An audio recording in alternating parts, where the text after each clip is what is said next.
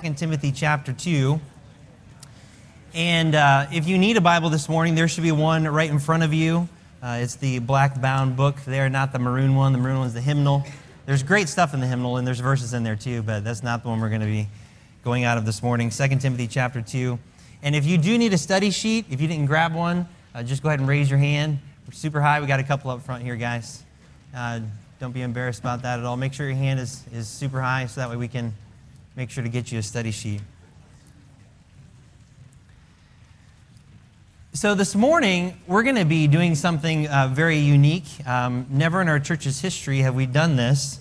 We're doing a study through 2 Timothy, and Pastor Tom is the one that is the preacher through 2 Timothy. And he said, hey, while I'm gone, do you want to just keep going? And I said, sure. Absolutely. There's a couple of reasons behind it. One of it is that he wants to try to get done with 2 Timothy before June. And there's going to be a couple Sundays that he's going to be out. And but the other thing is we just want to do something a little bit different. And so he's like, hey, make sure you make a big deal out of it. So this is me making a big deal. I'm sure he'd make a much bigger deal out of it than I would. But this was really interesting to me because, Pastor Tom, God has been working in his heart and his mind through this book ever since he started 1 Timothy.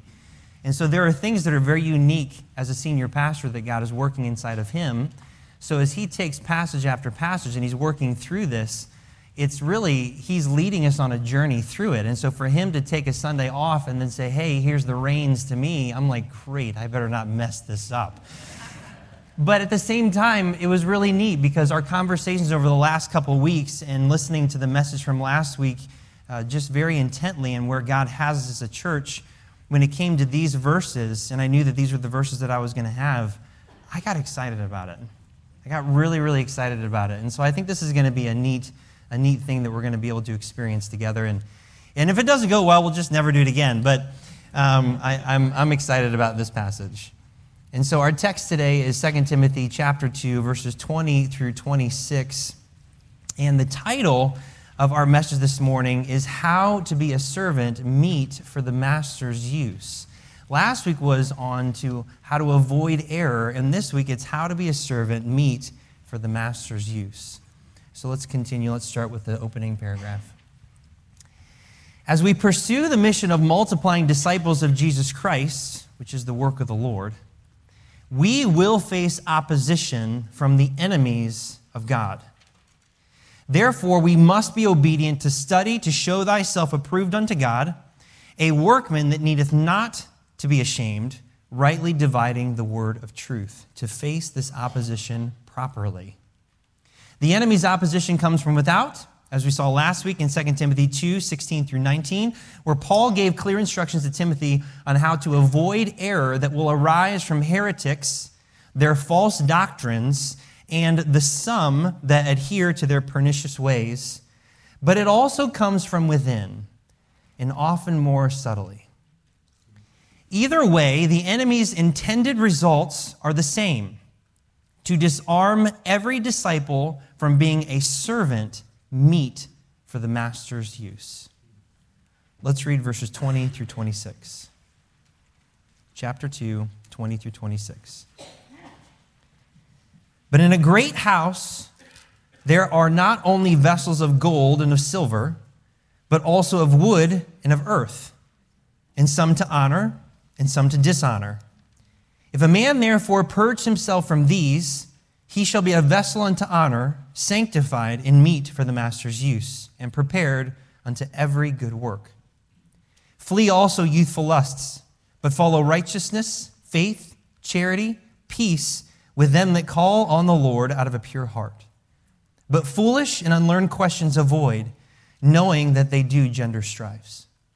And the servant of the Lord must not strive, but be gentle unto all men, apt to teach, patient, in meekness instructing those that oppose themselves, if God peradventure will give them repentance to the acknowledging of the truth, and that they may recover themselves out of the snare of the devil, who are taken captive by him at his will. Let's pray.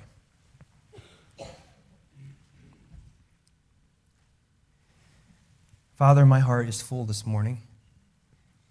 And there are many things that are on my heart, many things that are in my mind, many things that I've written in my notes, but out of them all, your word is the most important. And I pray, God, that today that your word would go forth clearly and that it would convict us, to cut us where we need to be cut, to heal us where we need to be healed.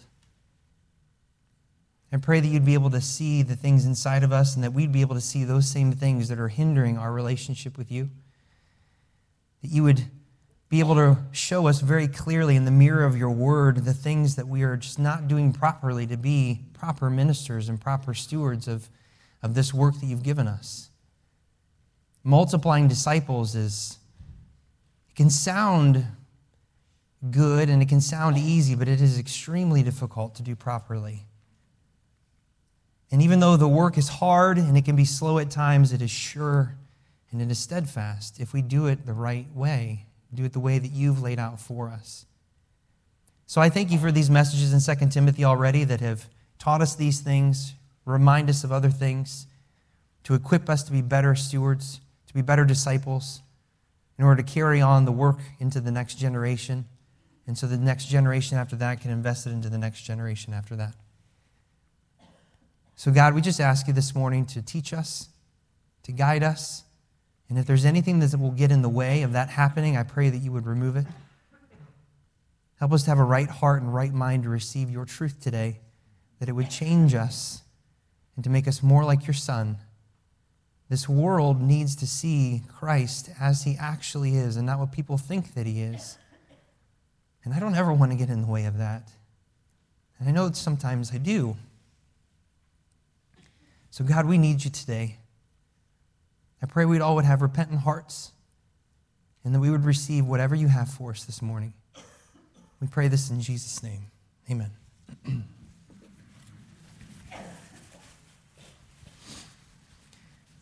So how to be a servant meet for the master's use. This passage is incredible. It is an incredible passage. The more I get into it, the more I realize that I want to get into it more and more and more. So Pastor Tom just came off of these last set of verses, and he spent a lot of time talking about these heretics and how to deal with heretics and how to deal with people that believe false doctrine, that teach false doctrine, that propagate false doctrine, and how that false doctrine wants to find its way inside of you to change you. And so how do you deal with it? Well, verse 16, but shun profane and vain babblings, for they will increase unto more ungodliness. And their word, which is what they want you to receive, they want you to receive their word, not God's word. Because their word and God's word are inconsistent. That's how you can discern false doctrine from true doctrine.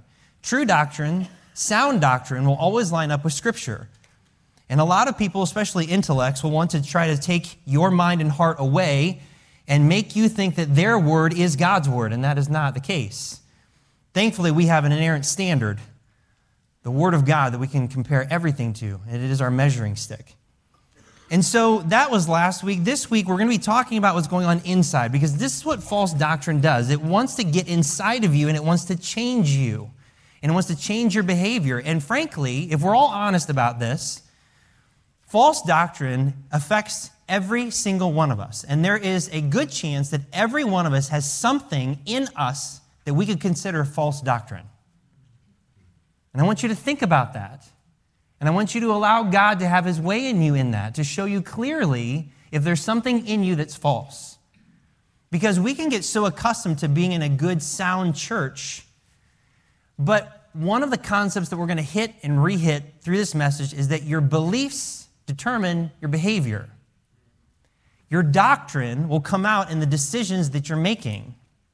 And so if there are decisions and behavior that is ungodly and sinful, then you have some form of false doctrine in you. So we are all susceptible. Because remember our weakness as Laodiceans. We are rich and increased with goods and have need of nothing. And we know not that we are wretched, miserable, poor, blind, and naked. So the challenge is we need to be honest today. And if we are willing to be honest, then God can have his way inside of us. So point number one this morning that we're going to see from verses 20 through 22 is that we are to be a proper vessel. If you want to be a servant meet for the master's use, we have to be a proper vessel. So first of all, we are vessels in the household of God. Verse 20, but in a great house there are not only vessels of gold and of silver, but also of wood and of earth, some to honor and some to dishonor. Now, this household of God that we have, and this kind of goes back to what Pastor Tom was talking about last week, where he doesn't necessarily believe that Hymenaeus and Philetus were actually lost. I think this is another verse that proves the fact that they weren't lost, that they were actually saved, but believing in unsound doctrine. Because in this household of God, there are vessels of gold, silver, wood, and of earth, some unto honor and some to dishonor. In God's house, there are vessels that are dishonorable. Think about that. It's the same in your own house. There are some vessels that are honorable, and there are some vessels that are not honorable. And sometimes there's a vessel that was honorable, and let's say you use it for leftovers. And then it sits in the fridge, and it becomes a vessel of dishonor. Because there is mold and junk all over it, then what do you have to do? You have to get it out. And it's the same sort of thing. There are things in God's house that are dishonorable because we've not been perfected yet. In 1 Peter 2, it says, ye also as lively stones are built up a spiritual house, a holy priesthood to offer up spiritual sacrifices acceptable to God by Jesus Christ. We all come together as these lively stones into this spiritual house for the Lord. And in Ephesians 2:22, it says, in whom ye also are builded together for an habitation of God through the Spirit. This is an amazing truth, that God desires to dwell in you, but not just to dwell in you, but to be his habitat. Like when you think about a habitat, that's a place where something lives, thrives, and multiplies, and is supposed to be fruitful. And so God wants you to be his habitat. And when you think about animals in a habitat, if they're in one habitat and then you take them out and you put them in another, they will likely die because they're not used to being in that particular habitat that you're putting them into. Think about this for a second. God wants you and I individually and collectively to be the place where he habits. And by the way, that's not a play on words either. Where he consistently dwells, where he wants to be. What a privilege and what an honor we have as believers. Little things like this, if we were to change our thinking, it would change your whole life. That God wants to be with you. So many times, I feel like sometimes it's just from my end where I'm like, well, I want to be with God, and I need to be with God, but there are things in my life that I'm just like, well, I'm having a hard time because I'm dealing with this issue or that issue in my own life, and so I have to deal with these things before I can be with God. Through Jesus Christ, you are his habitat. He wants to dwell with you and to be with you. When you know things like this, it changes the way you are and the way that you think. And this is also why God is very, very particular about this habitat, because in 1 Corinthians chapter 3, it says, if any man defile the temple of God, him shall God destroy. For the temple of God is holy, which temple are ye. So God wants his place to be in a certain way, shape, or form. And many Christians don't want to let God have his way in them. They just don't. Because God ends up ruining their vibe. He doesn't like, or he or she doesn't like what God wants. Like, God has every right to come into his household, into his temple, inside of you, inside of this church, and say, I don't want that. I want this. This looks good. Let's change this. Let's do that over here. And then our attitude should be, all right, Lord, whatever you want. This is your house. This is your place. This is your habitat. Man, Christianity has gone so way by the wayside. We tend to use God, and we like him for the benefit that he brings, but we forget that we are vessels in his household, that we belong to him. So we are either vessels of honor or vessels of dishonor. And so what makes a vessel honorable or dishonorable? And we've already talked about that through the example I gave. It's not the material that it's made from, it's what's on the inside. Because you can have a vessel of wood and it be a vessel of honor. Or you can have a vessel of gold and be a vessel of dishonor. So it's not about the material, it's about what's on the inside. And in this particular context, the vessels of honor or the vessels of dishonor, I should say rather, are men like Hymenaeus and Philetus and their profane and vain babblings their cancerous words, and their false doctrine that overthrew the faith of some. And this is what he was talking about back in verse 16 and verse 17. And the result of this dishonorable material inside those vessels is verse 18, who concerning the truth have erred, saying the resurrection is past already, and overthrow the faith of some. What made these men dishonorable vessels is their unwillingness to receive biblical admonition and refusal to hold fast to sound doctrine. And God expects his vessels to be proper and honorable. And this is not unreasonable for God to expect this of you and I. This is not unreasonable. And the thing about God, and I love this about him, because when I think about my life and I think about the way that God has dealt with me, he has constantly been pursuing me to this end. Constantly in my life. I mean, it's one of the evidences that you know that you belong to him. Because if you're his and you're a vessel in his house, then he will constantly pursue you to be a proper vessel. And there are things that you just can't keep living this way. You can't keep thinking this way. Yes, God will give you room because he can't control you. He would like to, but he can't. There's a free will that's involved here. So there are things that exist in our lives that God does not approve of, that yet we can stay very stubborn and very prideful and thick-headed about. And yet God's like, I don't want that. And so what then happens, like a good father, is discipline and chastisement, where he's correcting. But he's so good in his correction because oftentimes he doesn't necessarily correct me from without immediately. He corrects me within. When I'm reading his word and there's something that's not right in my life and it stands out to me, I need to pay attention. When someone comes along and God is teaching them something and they're sharing with me what God has taught them, and they're sharing passages of Scripture, and the Spirit of God inside of me is convicting me about what they're saying, where I'm like, oh, I'm not doing that. And that's why I love testimonies. Testimonies are so powerful to see how God has used people and what he's done in them, and then they declare what God has done. How many times have you been convicted by people giving their testimony? So many times. We need that. That's why we need each other. That's why we're the body of Christ. And so God will constantly pursue us to this end, but ultimately, it's our choice whether or not we will let him have his way inside of us. And that's where you pick up with verse 21.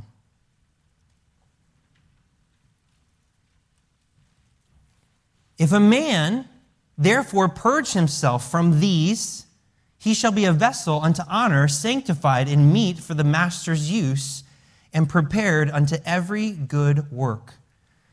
So if we want to be meet for the master's use, you have to be a proper vessel. And that means that proper vessels are honorable. Let her be on your study sheet. Proper vessels are honorable. They're honorable. And he says two things very specifically here. If a man therefore purge himself from these, he shall be a vessel unto honor, sanctified and meet for the master's use. So the two words that are connected here are purged and sanctified. And so to purge means to cleanse or purify by separating and carrying off whatever is impure or foreign. Another term could be to evacuate or to clarify, to make more clear. When I was thinking about these terms, I thought about when I was a kid, my dad would often make fishing lures and he would make jig heads. And he had this little setup. It wasn't like super complex, but it had a little crucible in it. And he would take lead and he would put it in the crucible when it was hot and it would melt. And I'm telling you, as a little kid, especially as a young boy, that was like the coolest thing in the world. I mean, you take metal and then it melts and then how it looks, like, whoa! I loved it. Every time he did it, I loved watching that unfold. And my parents would often take circumstances like that and try to teach spiritual truth in it. And so I remember him talking to me about whenever that would happen, he's like, do you know why I do this? I'm like, well, no. He's like, well, first of all, I need to mold it and shape it into what I want it to be. You can't take something that's just a lump of lead and then make it into a lure. So I have to mold it and shape it to go around the hook, and so I have to melt it down. But the other thing that men would often do when they melt metals down is that you melt it, and then what happens? Well, the impurities, they would always come to the surface. And then those impurities, you would skim them off, and then you'd have a more pure metal, because impurities compromise the stability of the metal. And that can only happen through heat. And it makes me think of Jeremiah 23:29, where it says, God's word is like a fire. and is like a hammer. And fire and hammers are not always comfortable. They can be. I mean, you need a hammer in order to repair certain things, and you need a fire in order to get warm. But if you get too close to that fire, what is it going to do? It is going to hurt very, very badly. And that's what God's word does, is that a fire can be a great comfort to you, and it can bring great comfort to your soul, and it can bring heat to where you're cold. But if you get too close, it will start to burn. And so we are vessels. We are materials in the hands of God, and God wants to mold us and to shape us into who he wants us to be.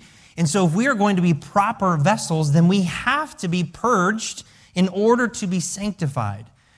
And very specifically in this passage, when it says, if a man therefore purge himself from these, what is the these here?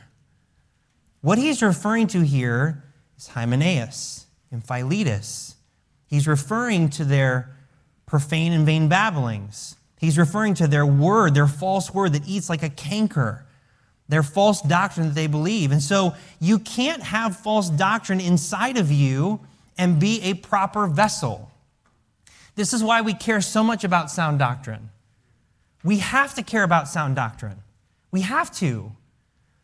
There's a lot of people that think that we're weird because we care so much about doctrine. Doctrine matters. It is so important. How do you know what you believe is true until it's been tested? Because otherwise, what are you following? You're following your own feelings. You're following your opinions. You're following the opinions of other people. You're following men's traditions. You're not following God. So if we're going to follow God and we're going to be God-honoring, then we have to have God's doctrine. And it's not our doctrine, it's his. And we adopt his doctrine into our life. And as we do that, then your life will be sound. And so what happens oftentimes in our life is that when there's unsound doctrine and God's like, okay, I want you to be a proper vessel and you need to be purged. And he's convicting and he's trying to get your attention and he's bringing this person and that person and you're coming across this passage or you're hearing a certain message on a Wednesday or on a Sunday or you're listening to something on the radio or something. God will use whatever it takes to get to us and it will convict you. And that fire comes in and it convicts and stirs inside of you and it takes those impurities, if you let it, by the way. It takes those impurities and it rises it to the top to the point where you can't ignore it anymore. You have to do something with it. Are you going to actually skim it off and evacuate it out of you and out of your life? Or are you going to take that fire away and let the impurities settle back into your life? Because that's what happens in all of our lives. And so we need to be, if we really want to be a proper vessel, we need to let God's word have his way inside of us to cleanse us and to purify us. Because the next thing that's connected with purged is sanctified. Sanctified. We've been covering this on Wednesday night. We've been talking about the will of God for our life.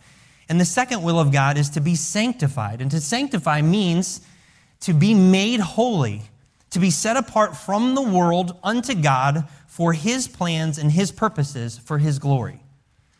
Turn with me to 1 Thessalonians chapter 4. Hold your spot in 2 Timothy and go with me to 1 Thessalonians chapter 4.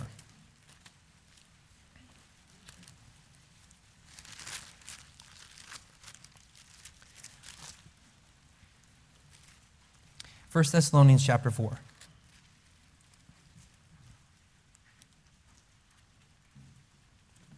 Verse 1.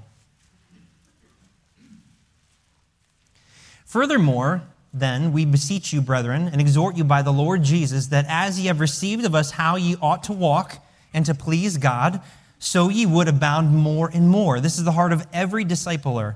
Their disciples, they want them to increase and to walk with God more and more and more, and to abound more and more and more. Verse 2. For ye know what commandments we gave you by the Lord Jesus.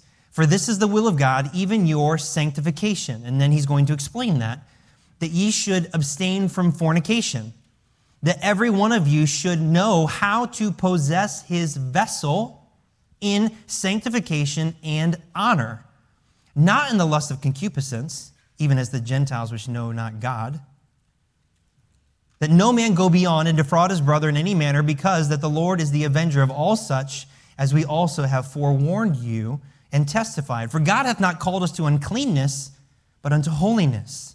He therefore that despiseth not man, but God, who hath also given unto us his Holy Spirit. It is God's will that we would be sanctified, to be set apart from this world.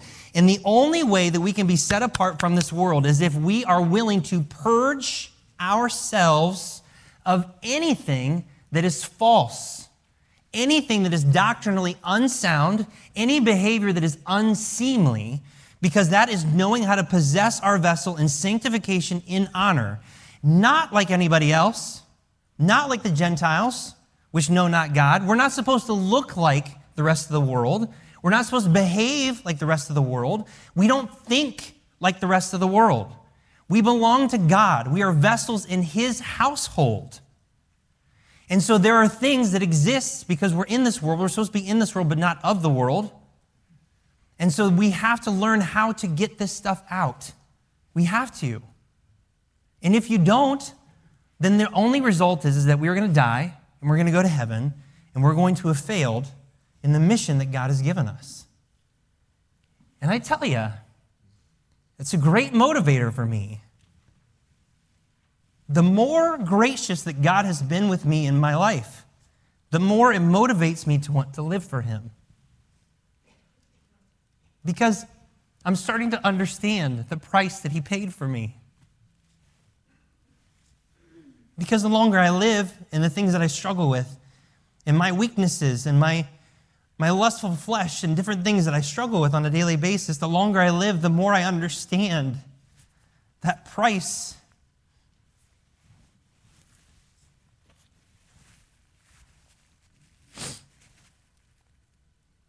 And how good God is to me.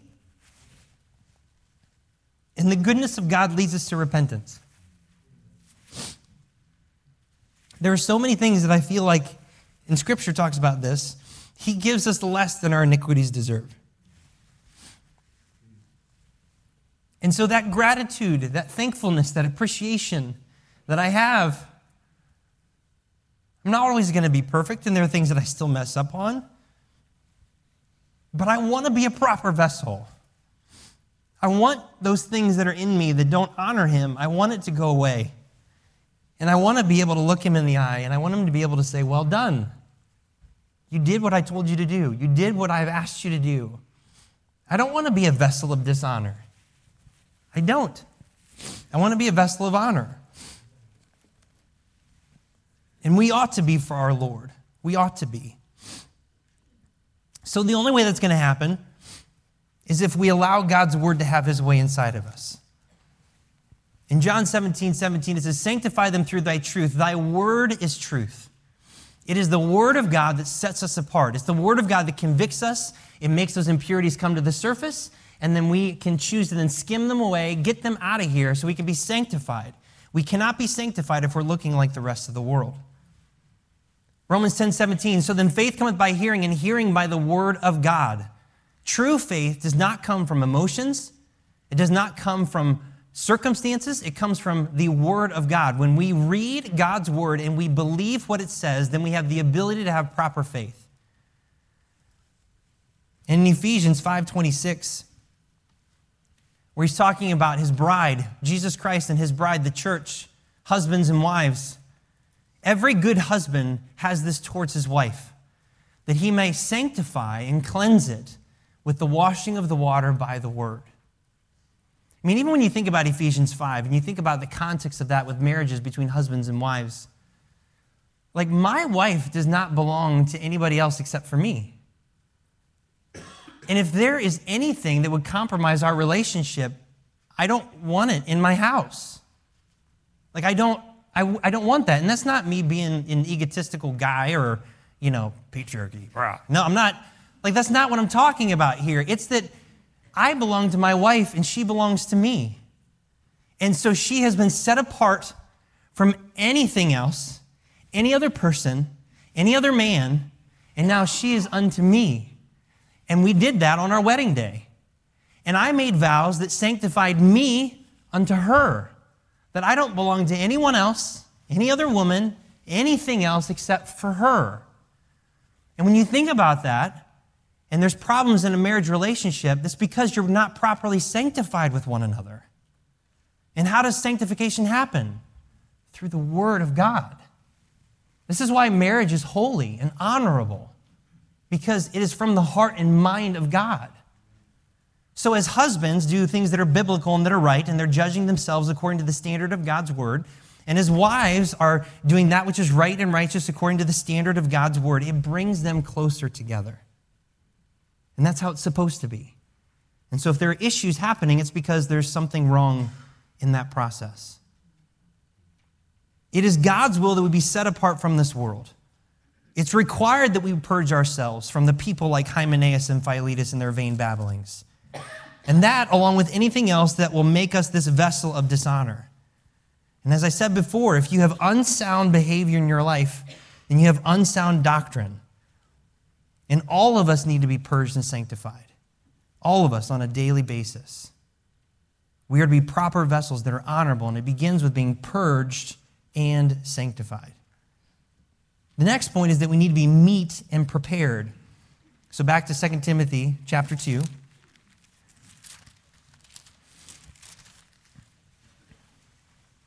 Verse 21 again.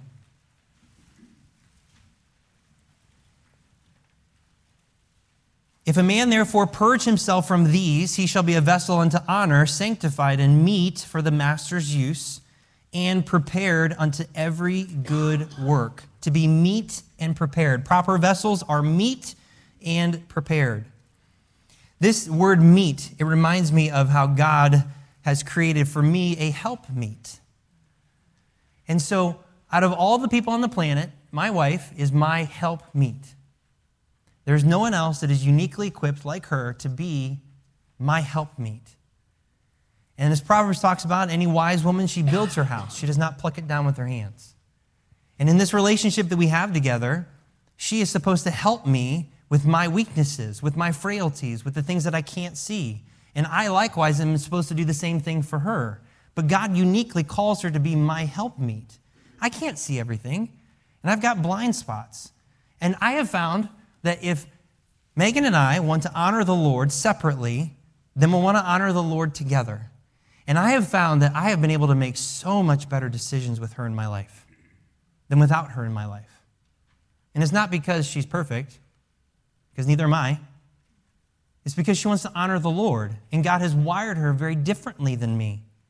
And so the strengths that we have and the weaknesses that we have can counterbalance one another, and it broadens my perspective and my vision of how I see things. Because what I've learned over time is that there are things that I am not concerned about like at all. And she's very concerned about it. And so I have one of two choices. I can say, you're just, you're worried about nothing, which I've done that before. Or I can say, you know what, there's probably something here that I don't see. So I need to take a minute, and I need to take a look at this, because she's obviously feeling this way, seeing this. Is there something here that I am not seeing properly? Because I can't see everything, and I need her perspective. And sometimes after we work it out, it's nothing. But there are some times that we work it out, and it's like, no, I need to think differently about this. And it's changed me. And that's why I firmly believe that a biblical marriage makes men more holy and makes women more holy. Because that's the whole purpose of marriage, is to make us more holy, to be more proper vessels for God's use. And so as we both follow the Lord and do that together, God can do some amazing things inside of us to be meet and prepared for His use. So I'm so thankful. This whole marriage and family thing, it is definitely invented in the mind of God, because He has used that so much in my life when it comes to things that I thought I understood, and then I clearly didn't. Biblical truth that now leaps off the page, where when I was single, I didn't quite understand it the same way. And this is why God wants this to exist in our life. He wants us to be meet and prepared. Romans 12, 1 and 2, another will of God that we've already covered. I beseech you, therefore, brethren, by the mercies of God, that ye present your bodies a living sacrifice, holy, acceptable unto God, which is your reasonable service. And be not conformed to this world, but be ye transformed by the renewing of your mind, that ye may prove what is that good and acceptable and perfect will of God. God wants to use us as vessels to prove to this world His existence and to prove his acceptable and perfect will of God and to prove that which is good. And we're not going to be able to do it if we are not willing to purge and be sanctified, set apart, meet and prepared for his use. We're already in 2 Timothy. Look at chapter 3. Chapter 3.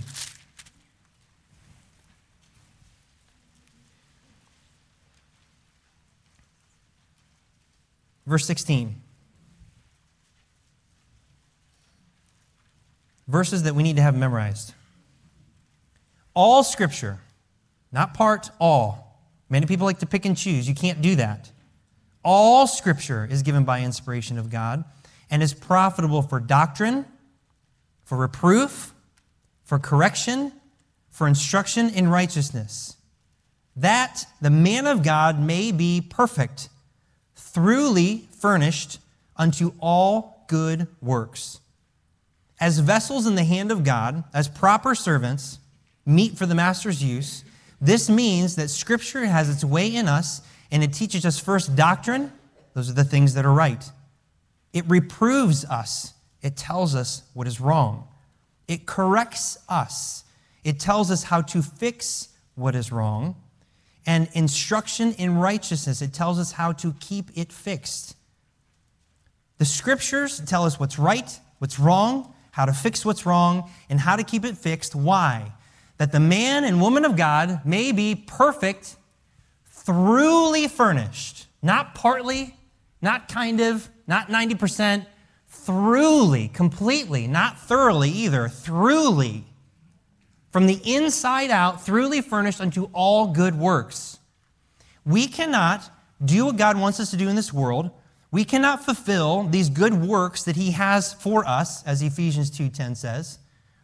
For we are his workmanship in Christ Jesus unto good works, which God hath before ordained that we should walk in them. There are certain things that God wants us to do, generally his will of God, and specifically his plan for each of us, that he wants us to walk in those things. You can't find the individual plan that he has for you until you're willing to walk in the general will of God for your life. That's a little plug for Wednesday, by the way. Come out on Wednesday. It's been a great study so far. And invite people to come because there's nothing more important for you to learn than the will of God for your life. Because as you're obedient in God's will for you, then he can show you that individual plan, these good works that he specifically laid out for you. Because there is no one like you. There is no one like you.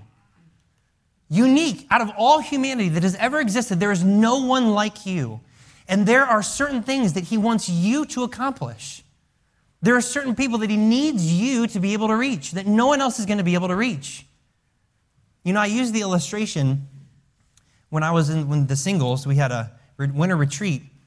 And when I've been running now for, and lifting weights and doing some stuff, well, Jake Allen, he's over at Greentown.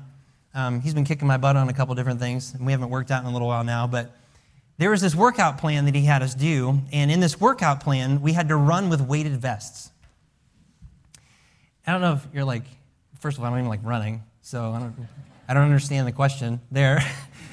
But secondly, to run with weighted vests. And so it wasn't just like a 20-pound vest, it was a 40-pound vest. And so we started off at like 4 miles and running with that. And there were some weeks where I'm like, what am I doing? Questioning my life and everything that I'm doing. And Jake's like, are we still friends? And I'm like, yeah, we're still friends. But we ended up doing this, and we would often go, and we went on the trail, the Hoover Trail, and we ended the whole workout routine, once we were weeks into it, at the very end, that we had to run 7 miles. 7 miles with a 40-pound weighted vest. Now, I will tell you that it hurt. It bruised my shoulders. It bruised, you could see it in the mirror. And I'm like, oh my goodness, this is so much like us. This is what we do. Because Romans talks about, Hebrews talks about more specifically, but it talks about how that we run with these weights that so easily beset us. It is so much easier to run when you don't have weights on. So much easier. You can trust me. I've done it. I remember running 4 miles, and then I took the weights off, and then I ran 4 miles, and I'm like, oh my gosh, this is like easy. This is a piece of cake. It's because it was. Those things were weighing me down. It was keeping me down to the earth, and it was weighing me down, and it was hurting my physical body. And that's how we treat these shortcomings in our life, these sins that so easily beset us. Because if we're going to be meet and prepared, we have to take off those weights. We can't keep putting them back on again. You have to run. There's a race that God wants you to run, but it's so much better, and you'll get a lot more accomplished, and you won't waste as much time if you're going to run without the weights. Because I couldn't run as fast with the weights. It wasn't possible. So normally with 7 miles, I'm pretty comfortable with about a 10-minute mile if I'm just pacing myself and having an easy run. And so you can get that done in 70 minutes. But if you have a 40-pound vest on, it was taking almost double the amount of time because you had these weights on. And we tend to do that. God has set in order things that he wants us to accomplish. And we're not going to be able to find those things out unless we are willing to do this in our life, to purge, be sanctified, to be meet and prepared unto every good work, meet for his use. Because if you're dealing with yourself all the time, there's no room for his will to be accomplished. Many of us just get stuck in the cycle that we're dealing with our issues all the time. And if you do that, you know who you're like? It's like the nation of Israel in the book of Judges. It's the sin cycle where they would fall into sin and they're like, oh God, please help us because condemnation's coming. God, we need you. We're sorry. We made all these mistakes. And God's like, okay. And he sends a deliverer and the deliverer sets them free. And they're like, yes, we love the Lord. We'll never leave. And then, back into sin again. Consequences. Oh, God, please help us. Please help us. We need you. All right, we'll send a deliverer. Yay, we love God again. And so we go through these cycles over and over and over and over and over and over and over and over and over again. God can't use you. He wants to. He has a heart to. He's sitting on the sidelines saying, listen, is this the time? Are you actually going to let this go this time? Are you going to or is this going to be just another cycle? Because there are things that he wants to accomplish. There's things he wants to take you and put you in these circumstances for him to be magnified and glorified, for him to be honored, for people to look at your life and say, wow, God's real. God is real, and if he can do that in you, then what can he do in me?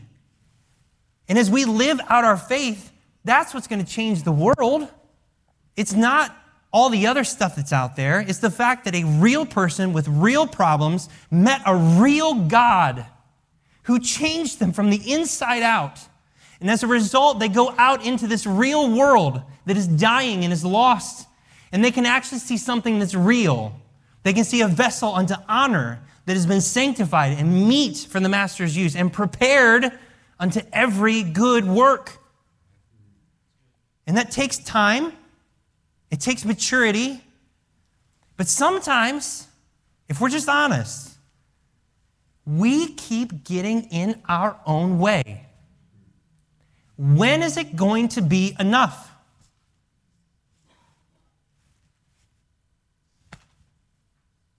When?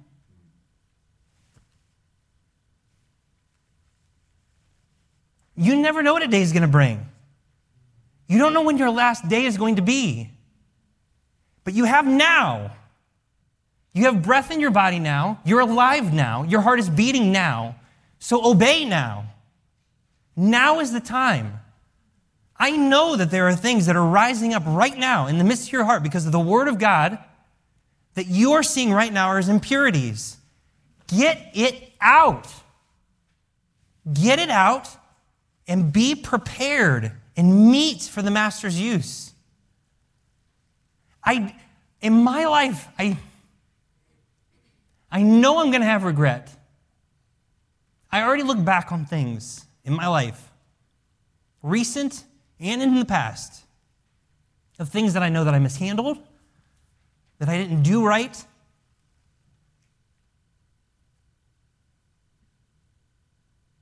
And I don't want to make more of those decisions. And I know that God can be honored through those things because I'm willing to be humble and honest about them and to say, listen, don't do what I did. And when I see people that I've offended, and I've done this even with stuff in my past where I've had opportunities to go up to them and say, listen, I'm sorry for who I was. I remember doing that. It was actually within the last couple of years. There was someone in high school. There were some things in high school that I was an idiot about. And I saw her and I said, hey, I just want you to know I'm really sorry for what I did, who I was, some of the decisions I made in high school. And you know what she did? Because she's lost. Oh, it's okay. We were all dumb high schoolers. We made mistakes. And I said, no, listen, I'm sorry. I did things that were not right. And I need to tell you that I'm sorry. And I don't know what her response is going to be with that. And I don't know if God used that. But I knew what I needed to do. And I knew that I needed to make that right. So we need to be vessels unto honor, meet and prepared for his use. Letter C. Proper vessels flee youthful lusts and follow what is right. 2 Timothy chapter 2, verse 22. Flee also youthful lusts, but follow righteousness, faith, charity, peace with them that call on the Lord out of a pure heart. So not only are we to sanctify ourselves from this world unto God, but we are to flee youthful lusts and to follow what's right. The flesh thrives on lusts, especially youthful lusts. And this is why the Bible explicitly teaches that we are to flee fornication in 1 Corinthians 6, flee idolatry in 1 Corinthians 10, mortify the deeds of the body in Romans 8, put off the old man with his deeds and put on the new man which is renewed after Christ in Colossians 3. These lusts war against the soul in 1 Peter 2, and they defile us from the inside out. And if you're going to flee, then you must follow. If you're going to purge these things out, and if you're going to flee youthful lust, then you must follow, because if you don't follow after you flee, you are going to run back. And these lusts can become thorns in your side that will hinder everything in your walk with God. And Paul told Timothy something very similar back in 1 Timothy. He said this, I'll just read it. But thou, O man of God, flee these things and follow after righteousness, godliness, faith, love, patience, meekness. Paul told him that back in 1 Timothy, and here he's reminding Timothy, hey, now that you've done this, now remind everybody else to do this exact same thing. Flee these things, flee these youthful lusts. And why? We need reminded, and we need to be put into remembrance of these things constantly because of this battle that rages in our flesh all the time. This lust of the flesh, lust of the eyes, and the pride of life. We need reminded of this, that we need to flee these things. It's really an issue of maturity. And in 1 Peter 4, these verses have always been very convicting to me. It says, for as much then as Christ hath suffered for us in the flesh, arm yourselves likewise with the same mind. For he that hath suffered in the flesh hath ceased from sin, that he no longer should live the rest of his time in the flesh to the lusts of men, but to the will of God. Now, these are verses you're going to have to sit and think about. Because Christ in his humanity, because he's 100% God, 100% man, in his humanity, he suffered in his flesh. There were things that he did not want to do, but yet he knew that this is God's will, so I'm going to do it. There were things that he was tempted in. We read that in Matthew chapter 4, when he was tempted of the devil, but there was more than just that. That he was suffering in his flesh. And so what Peter's saying here is arm yourselves likewise with that exact same mind. Because when you battle your flesh and you suffer in your flesh and you end up saying no to sin, why do we do that? Verse 2, that he no longer should live the rest of his time in the flesh to the lusts of men, but to the will of God. The Spirit of God inside of every born-again believer gives you the ability to say no to sin and yes to whatever God asks you to do. And there is no excuse for it. There will never be a circumstance where you have to sin. Never. God will never put you in a situation where the only way out is to do what's wrong and to do what is unbiblical. In those circumstances, no matter how hard the temptation might be, no matter how hard the struggle might be, no matter how hard the circumstances might be, you have a choice to live in that time according to the lusts of the flesh that are common to us all, or to walk in the will of God. There's never a circumstance that it is okay to do the wrong thing, ever, no matter what it is. We can justify it, and we're pretty good at justifying that kind of stuff, especially when it's something that we're really mad about. But it's never okay. It is never okay. And so then he says, not only are we supposed to flee these youthful lusts, but to follow. What are we supposed to follow? Righteousness, faith, charity, peace. And this is a key phrase here. With them that call on the Lord out of a pure heart. I wish we had time to get into Titus, but I don't think we're going to be able to. Yeah, we'll do it. All right, go to Titus chapter 2. Titus chapter 2. Sometimes it's not easy to be able to discern, well, how do you do that? How do you flee these youthful lusts? How do you flee these things and follow after this righteousness, peace, charity? How do you actually do that? Well, it says very clearly, with them that call upon the Lord with a pure heart. You need to have people in your life that you can look to. You need to have people that you can mark as righteous, godly men and women and see how they behaved and see the decisions that they're making and see how they think and see how they operate, and you follow them. You flee what you normally would do, and you follow their model. Because remember, Paul said this, follow me as I follow Christ.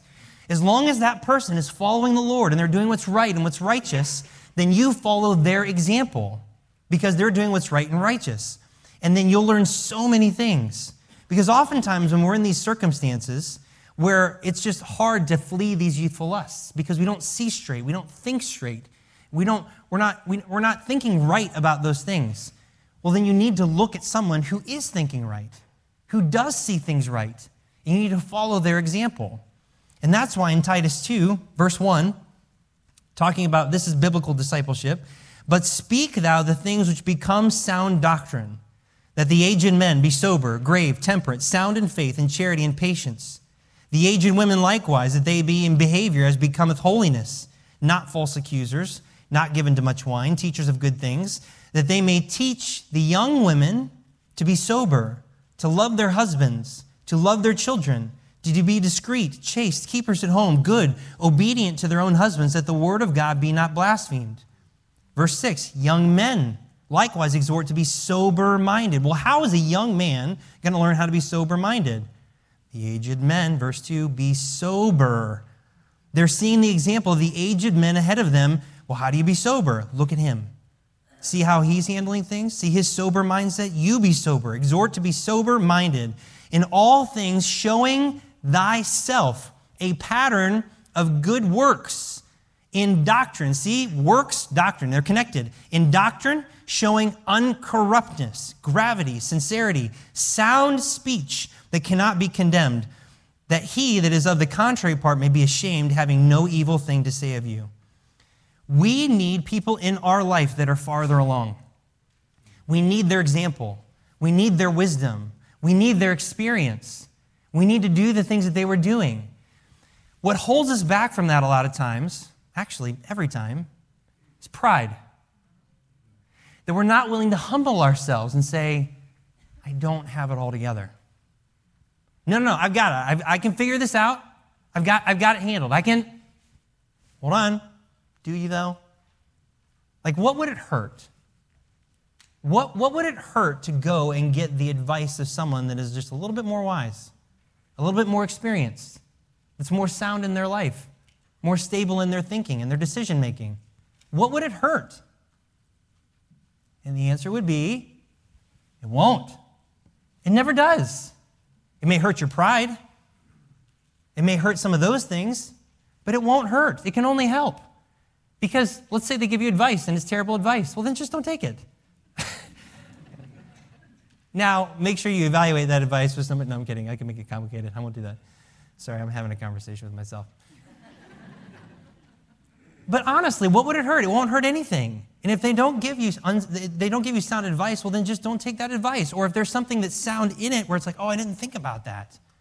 And you would have never known if you wouldn't have taken the risk to be humble and ask and to seek that counsel.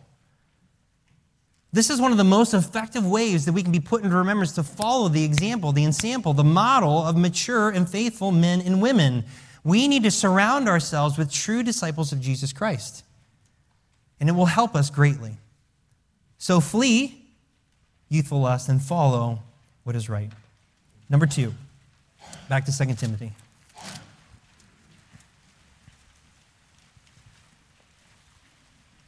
So how can we be a servant, meet for the master's use? We need to be a proper vessel. And number 2, we need to be a proper servant. A proper servant. Verse 23. But foolish and unlearned questions avoid, knowing that they do gender strifes. These strifes that would end up coming, this is what happens. A lot of us, this is easy for us to do. It's easy for us to get into situations where we cross something that is incorrect and we want to fight for it. And we want to get into these debates and arguments. And Paul was very consistently faithful to reinforce this concept into his disciples, especially Timothy and Titus. You can look at those references. We won't go through all of them, but 2 Timothy 2:14 and verse 16, 1 Timothy 1:4, 4:7, 6:4 and 5, and Titus 2:9. Paul routinely went over this with his disciples. He's like, listen, these are words to no profit. They're profane and vain babblings. They're fables and endless genealogies. They're profane and old wives' fables. They are strifes of words and perverse disputings. All of these things, they don't answer any questions.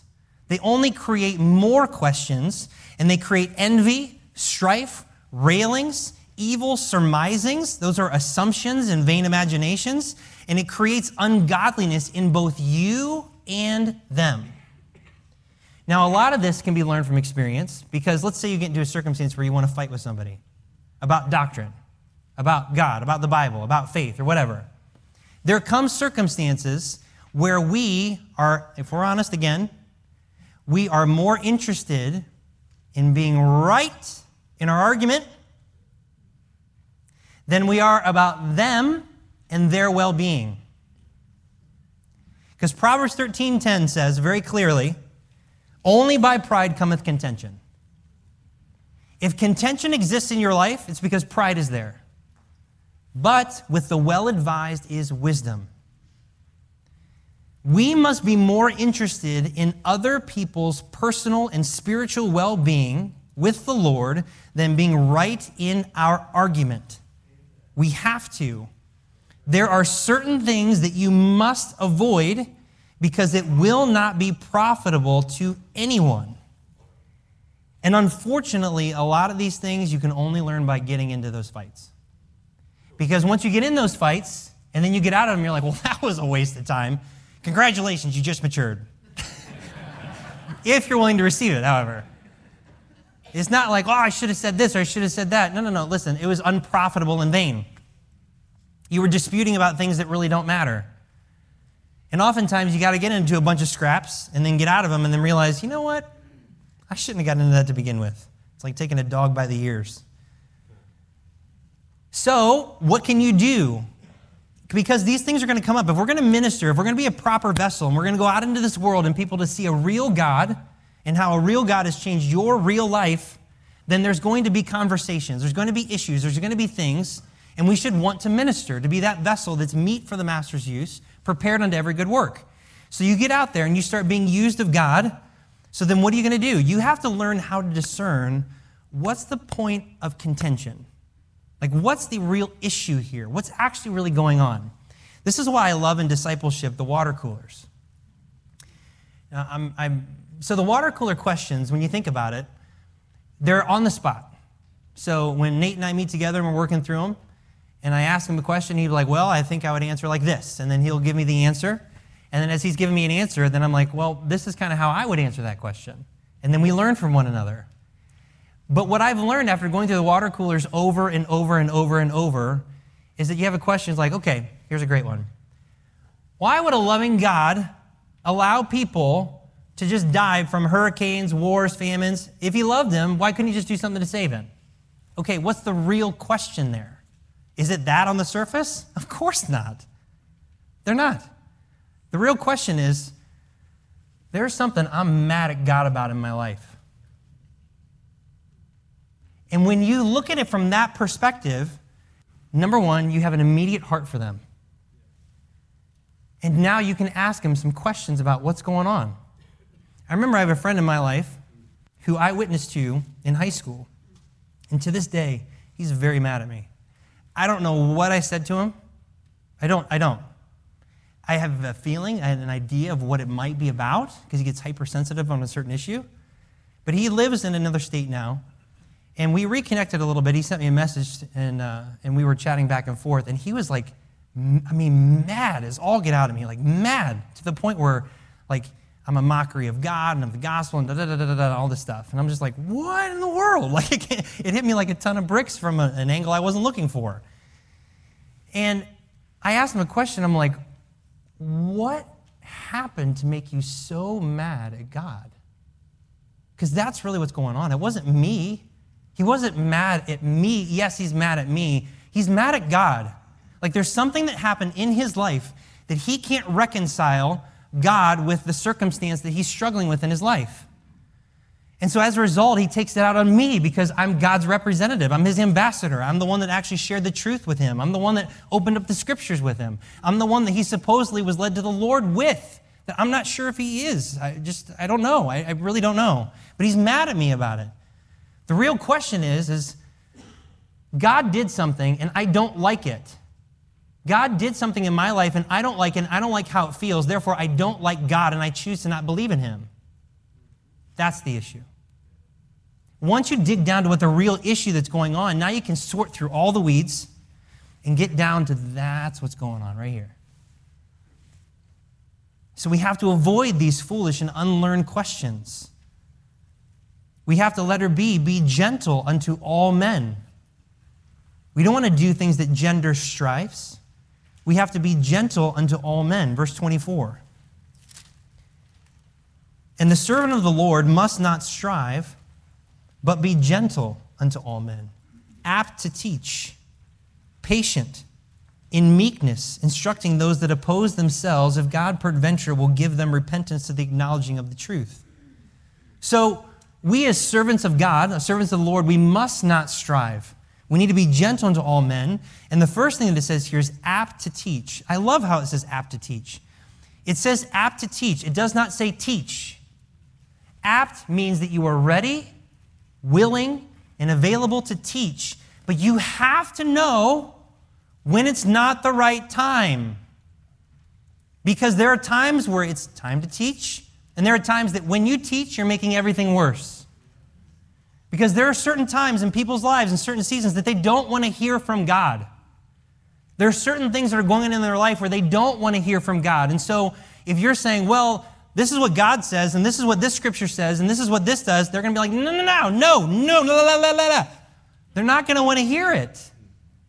And so what do we do instead?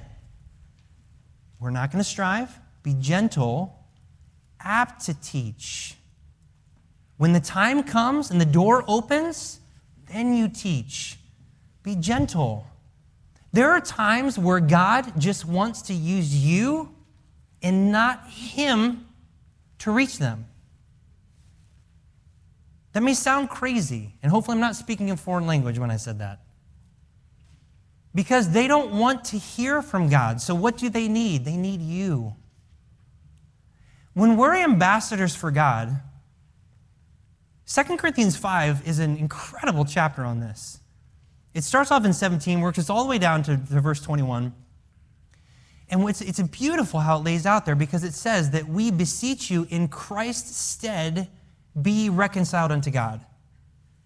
So that means that there are moments that in order to reach someone for God, that you have to stand in the gap, and they can't hear God yet, they can't know God yet, they can't feel God or see God or understand God, but they can see you, they can feel you, they can understand you. And so in that moment, it's more important for them to be with you and to get to know you and your heart and your mind because they can see you, they can touch you, they can be with you. And if you have the heart of a vessel meet for the master's use, what they don't understand and maybe what they don't get at the moment is that as they're interacting with you, who are they actually interacting with? The Lord. Because if you're a vessel in his hands, meet for the master's use, prepared unto every good work, and now you're in this circumstance and you are being patient, gentle, apt to teach, and you're working through it, they're actually interacting with God and they don't even know it yet. And in that circumstance, he begins to break down those walls that have been inside of them for so long. Because you're loving them, because you love them and you care for them as Christ would, as a reconciler, as a mediator. And as you do that, then all of a sudden they start to hear God and they can start to receive truth and they can be taught. So sometimes we just have got to slow down. Not in every case. Not in every case. This is discernment. You have to know when to do this. You have to be apt to teach. And this only can happen if you have a heart that does not strive and that you're gentle and that you're patient. In James chapter 1, with our next point, apt to teach, then patient, it says, "Wherefore, my beloved brethren, let every man be swift to hear, slow to speak, slow to wrath, for the wrath of man worketh not the righteousness of God." We have to be, as it says first, swift to hear, slow to speak. Swift to hear, slow to speak, slow to wrath. Now, there is a place for wrath. It can happen. There is godly wrath and godly anger. But you need to be swift to hear first, slow to speak. Be a good listener. When you learn how to listen and ask questions and to truly understand them, you will begin to know how to speak effectively with them and to them. This comes when you remember to care about their soul and their fruitfulness towards the Lord more than being right. This is important as a minister because remember, you represent Jesus Christ. You represent him. So that means the things that you say, the things that you think, the things that you do are the same things that Christ would say, think, and do. You are his representative. How would Christ love them in this circumstance? And then you do that. No matter what the circumstances are, you have the ability to relate to them in one way or another. This is why we can be patient, because we are all vile sinners on our best day. And we have all come from a place of immaturity and ignorance. Now, where patience can run out is with those that willingly continue in their false ways, when they know. But honestly, even in that circumstance, we still can have the grace and the mercy to deal with them, knowing how the Lord has dealt with you. Because have you not been willingly ignorant about things? Like, have you not known the truth and still chose to do what's wrong? Okay, so then why can't you exercise grace and mercy upon them? Now, there's a place and time to just lay down the hammer. But honestly, like if we're going to be ministers, think about how Christ deals with you. Just think about how God deals with you on a daily basis. Does God bring down the hammer every day, every hour on you? I mean, does he? He doesn't in my life. Most of the time when God is dealing with me, it's gentle. Hey, remember this. That was a bad decision. Why are you thinking that? Don't think that way. You know that's not right. And that's how God deals with me. And what happens is the hammer comes after I've known that, and I'm like, nope. I know that, nope. I know that's, yep, nope. And you keep ignoring, you keep pushing him aside, you keep going down the direction that you're going, and then the hammer comes, and it's like, I knew all along. That's happened in my life, and I'll tell you, it's only happened one time. There was one time when that happened in my life. And I don't ever want to go back there again. I don't ever want to go back there again.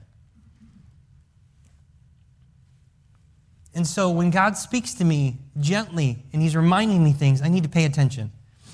I need to hear him because there's something that he wants me to change. And that's how we deal with people. We have to. Now, if they're going to be stubborn and they're going to be contentious about it, well, then they just need to get out. They just need to get out. There's nothing you can do about it. But if people are just in their ignorance, we can be patient and we can be kind. And we need to instruct with meekness. And that's our next point, to instruct in meekness. The first three references, Numbers 12, Matthew 11, and 2 Corinthians 10, this is Moses, Jesus, and Paul. And those are three men in the Bible that speak very specifically that they were either men of great meekness or that they spoke with great meekness. And they are incredible examples on how to instruct with meekness. Ministering out of frustration is the exact opposite. It will never work. This does not mean that you're never going to get frustrated, but you will not be able to lead, teach, and guide anyone that is opposing themselves with that kind of hard attitude. You can't. Try leading someone when you're frustrated. It doesn't happen. It doesn't work well. Whenever I'm frustrated with my kids, the outcome is never good. It is never good. And there's a lot of times where I have to go back to my kids and say, listen, I'm sorry for how I talked to you. That wasn't right. I should have handled myself differently. However, what I said was still true, but I didn't do it right. I didn't handle it right.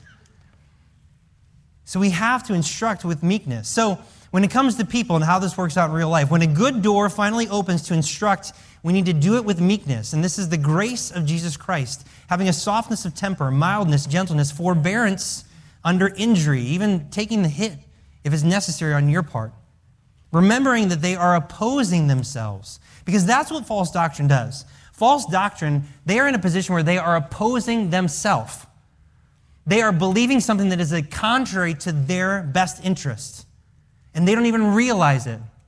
They're not right in the spiritual mind. They're not. They are spiritually ill, and as a result, they're doing something that harms themselves, and they don't even recognize it.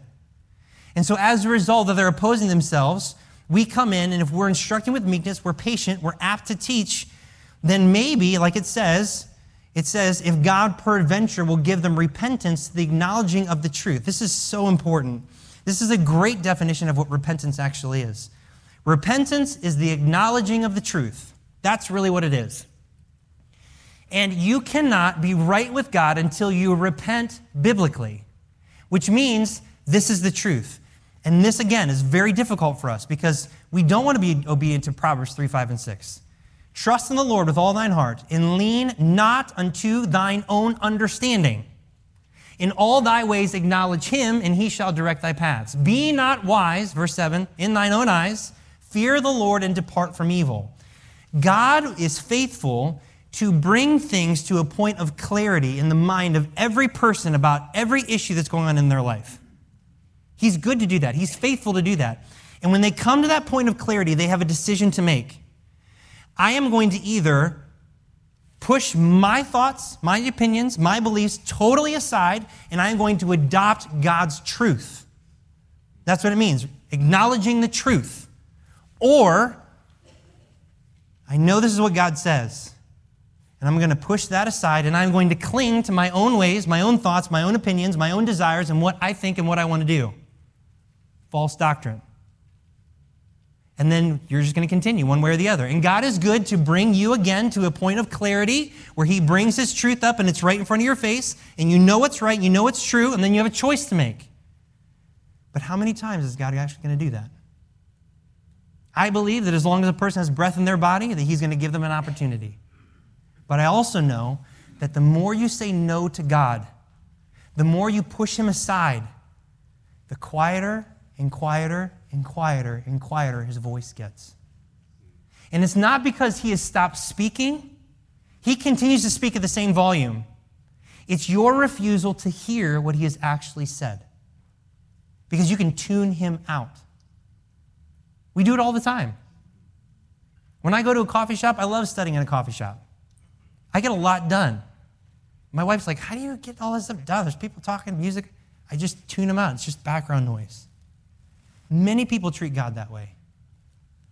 And so if we are going to be this minister that's instructing in meekness, we're patient, we're gentle, we're apt to teach, then he will use us to bring them to the point of clarity where they can see the truth for what it is, and God grants them that repentance, but they are the ones that need to choose it. Verse 26, letter C, understand the snare of the devil, and that they may recover themselves out of the snare of the devil who are taken captive by him at his will. The snared, those that are in false doctrine, false ways of thinking, are only able to recover themselves. This is so important. Please understand this. You can't save anyone. You cannot rescue anyone. You cannot bring people to the point of repentance. You can tell them the truth. You can love them. You can care for them. You can embrace them. You can give them everything that they need. God can use you to bring them to that point of clarity, but you can't make that decision for them. That is in between them and the Lord. They have to recover themselves. This is hard for me. This is really hard for me. That same friend that I told you that he was mad at me, I remember being in tears at his house, and I was sharing the gospel with him and pleading with him to accept Christ, and I had tears in my eyes. And he looked at me like I was crazy. And he's like, Stephen, I'm fine. I'm like, no, you're not. You don't understand. He's like, no, I'm okay. And I'm like, there's nothing else that I could do. I laid it all out on the field. I put it all out there. I did the best that I could, and I laid it out for him. But then he had to make that decision. I can't make that decision. And I want to. Like, as a minister, I want to make my kids obey. Not because I want what's best for them. Like, I want them to think rightly, and I want them to make proper decisions, and I want people to do that, but I can't. There comes a point where I've done everything that I can do, and they know what's right, and they know the truth, and I will always be there for them. Always, always. The door is always open, but there comes a point where they have to recover themselves. They have to. And it's only through this biblical repentance, acknowledging of the truth. And until they acknowledge the truth, they will remain captive by the devil at his will. And they will be snared. And this is one of the things, honestly, about ministry that is so hard. It's so hard. It's hard to see people that are snared, like an animal stuck in a trap. And what do animals do when they're stuck in a trap? They try to do everything they can to get out. And they end up hurting themselves in the process. I remember we were trying to get squirrels out of our attic. I hate squirrels. I love squirrels. They were cute and whatnot until they get in your attic and make babies. And then I'm like, oh, okay, they got to go. So we hired a guy to come in and set up traps. And then I watched what he did, and I'm like, oh, I can do that. So then I ordered my own stuff. And I set up traps. And I remember that there would be a period of time where this squirrel is stuck in the trap. And it's up in the gutter. And we got a little thing that hangs onto the gutter, and it went in. But what it's doing constantly, it's going boom, boom, with its face, boom, boom, against the side of the trap, again and again and again. Because it's thinking it can get its way out. But is it over and over and over? The nose, the face, bloodied. It wants out. But it doesn't understand that you're hurting yourself in the process. And I feel like that there's so many times where it's like we're in this prison of our own making, and we have closed the door, and the door is locked, and you can easily push it open, but you're trying everything else to get out, and in the process, you're hurting yourself and causing great injury when you just, it's right there. Just open the door and walk through it. I don't see a door. It's because you're not hearing me. You're not acknowledging the truth. You don't see what's right in front of you, and as a result, you're hurting yourself and, frankly, people around you. This happens all the time, and it's so hard because I've done it to myself. And then when I see other people doing it, I'm like, it's the deceitfulness of sin. This is what it does. It causes you not to see things. It causes you not to see straight. And as a minister, when we are properly prepared to meet for the Master's use, and we're out there in the world, and we're ministering, we're being that mediator for God, and we're doing what He's telling us to do, and we're being that minister that's apt to teach and gentle and patient, and being with meekness, instructing those that oppose themselves, if God peradventure grant them repentance unto the acknowledging of the truth, that they may recover themselves out of the snare of the devil, who have taken them captive by him at his will. That's ministry. It's so hard. But there's nothing greater than being a mediator for God. There's nothing greater than declaring the truth and seeing how it affects people's lives and how it changes them from the inside out. I'm so thankful. So the question this morning in closing, where are you today? Where are you today? We're going to pray in a minute, but we've covered many different things about being a proper vessel and the false doctrine that can exist in our lives. And maybe there's something in your heart and mind and in your life today that frankly needs to be purged. It needs to go. It keeps getting in the way of your relationship with God. It keeps getting in the way of God's ability to use you. And maybe it's something you just keep going back to over and over and over again. Maybe you are purged to the best of your knowledge, and you're sanctified, and you're set apart, and you want to be used of God, but you've just been frustrated with people.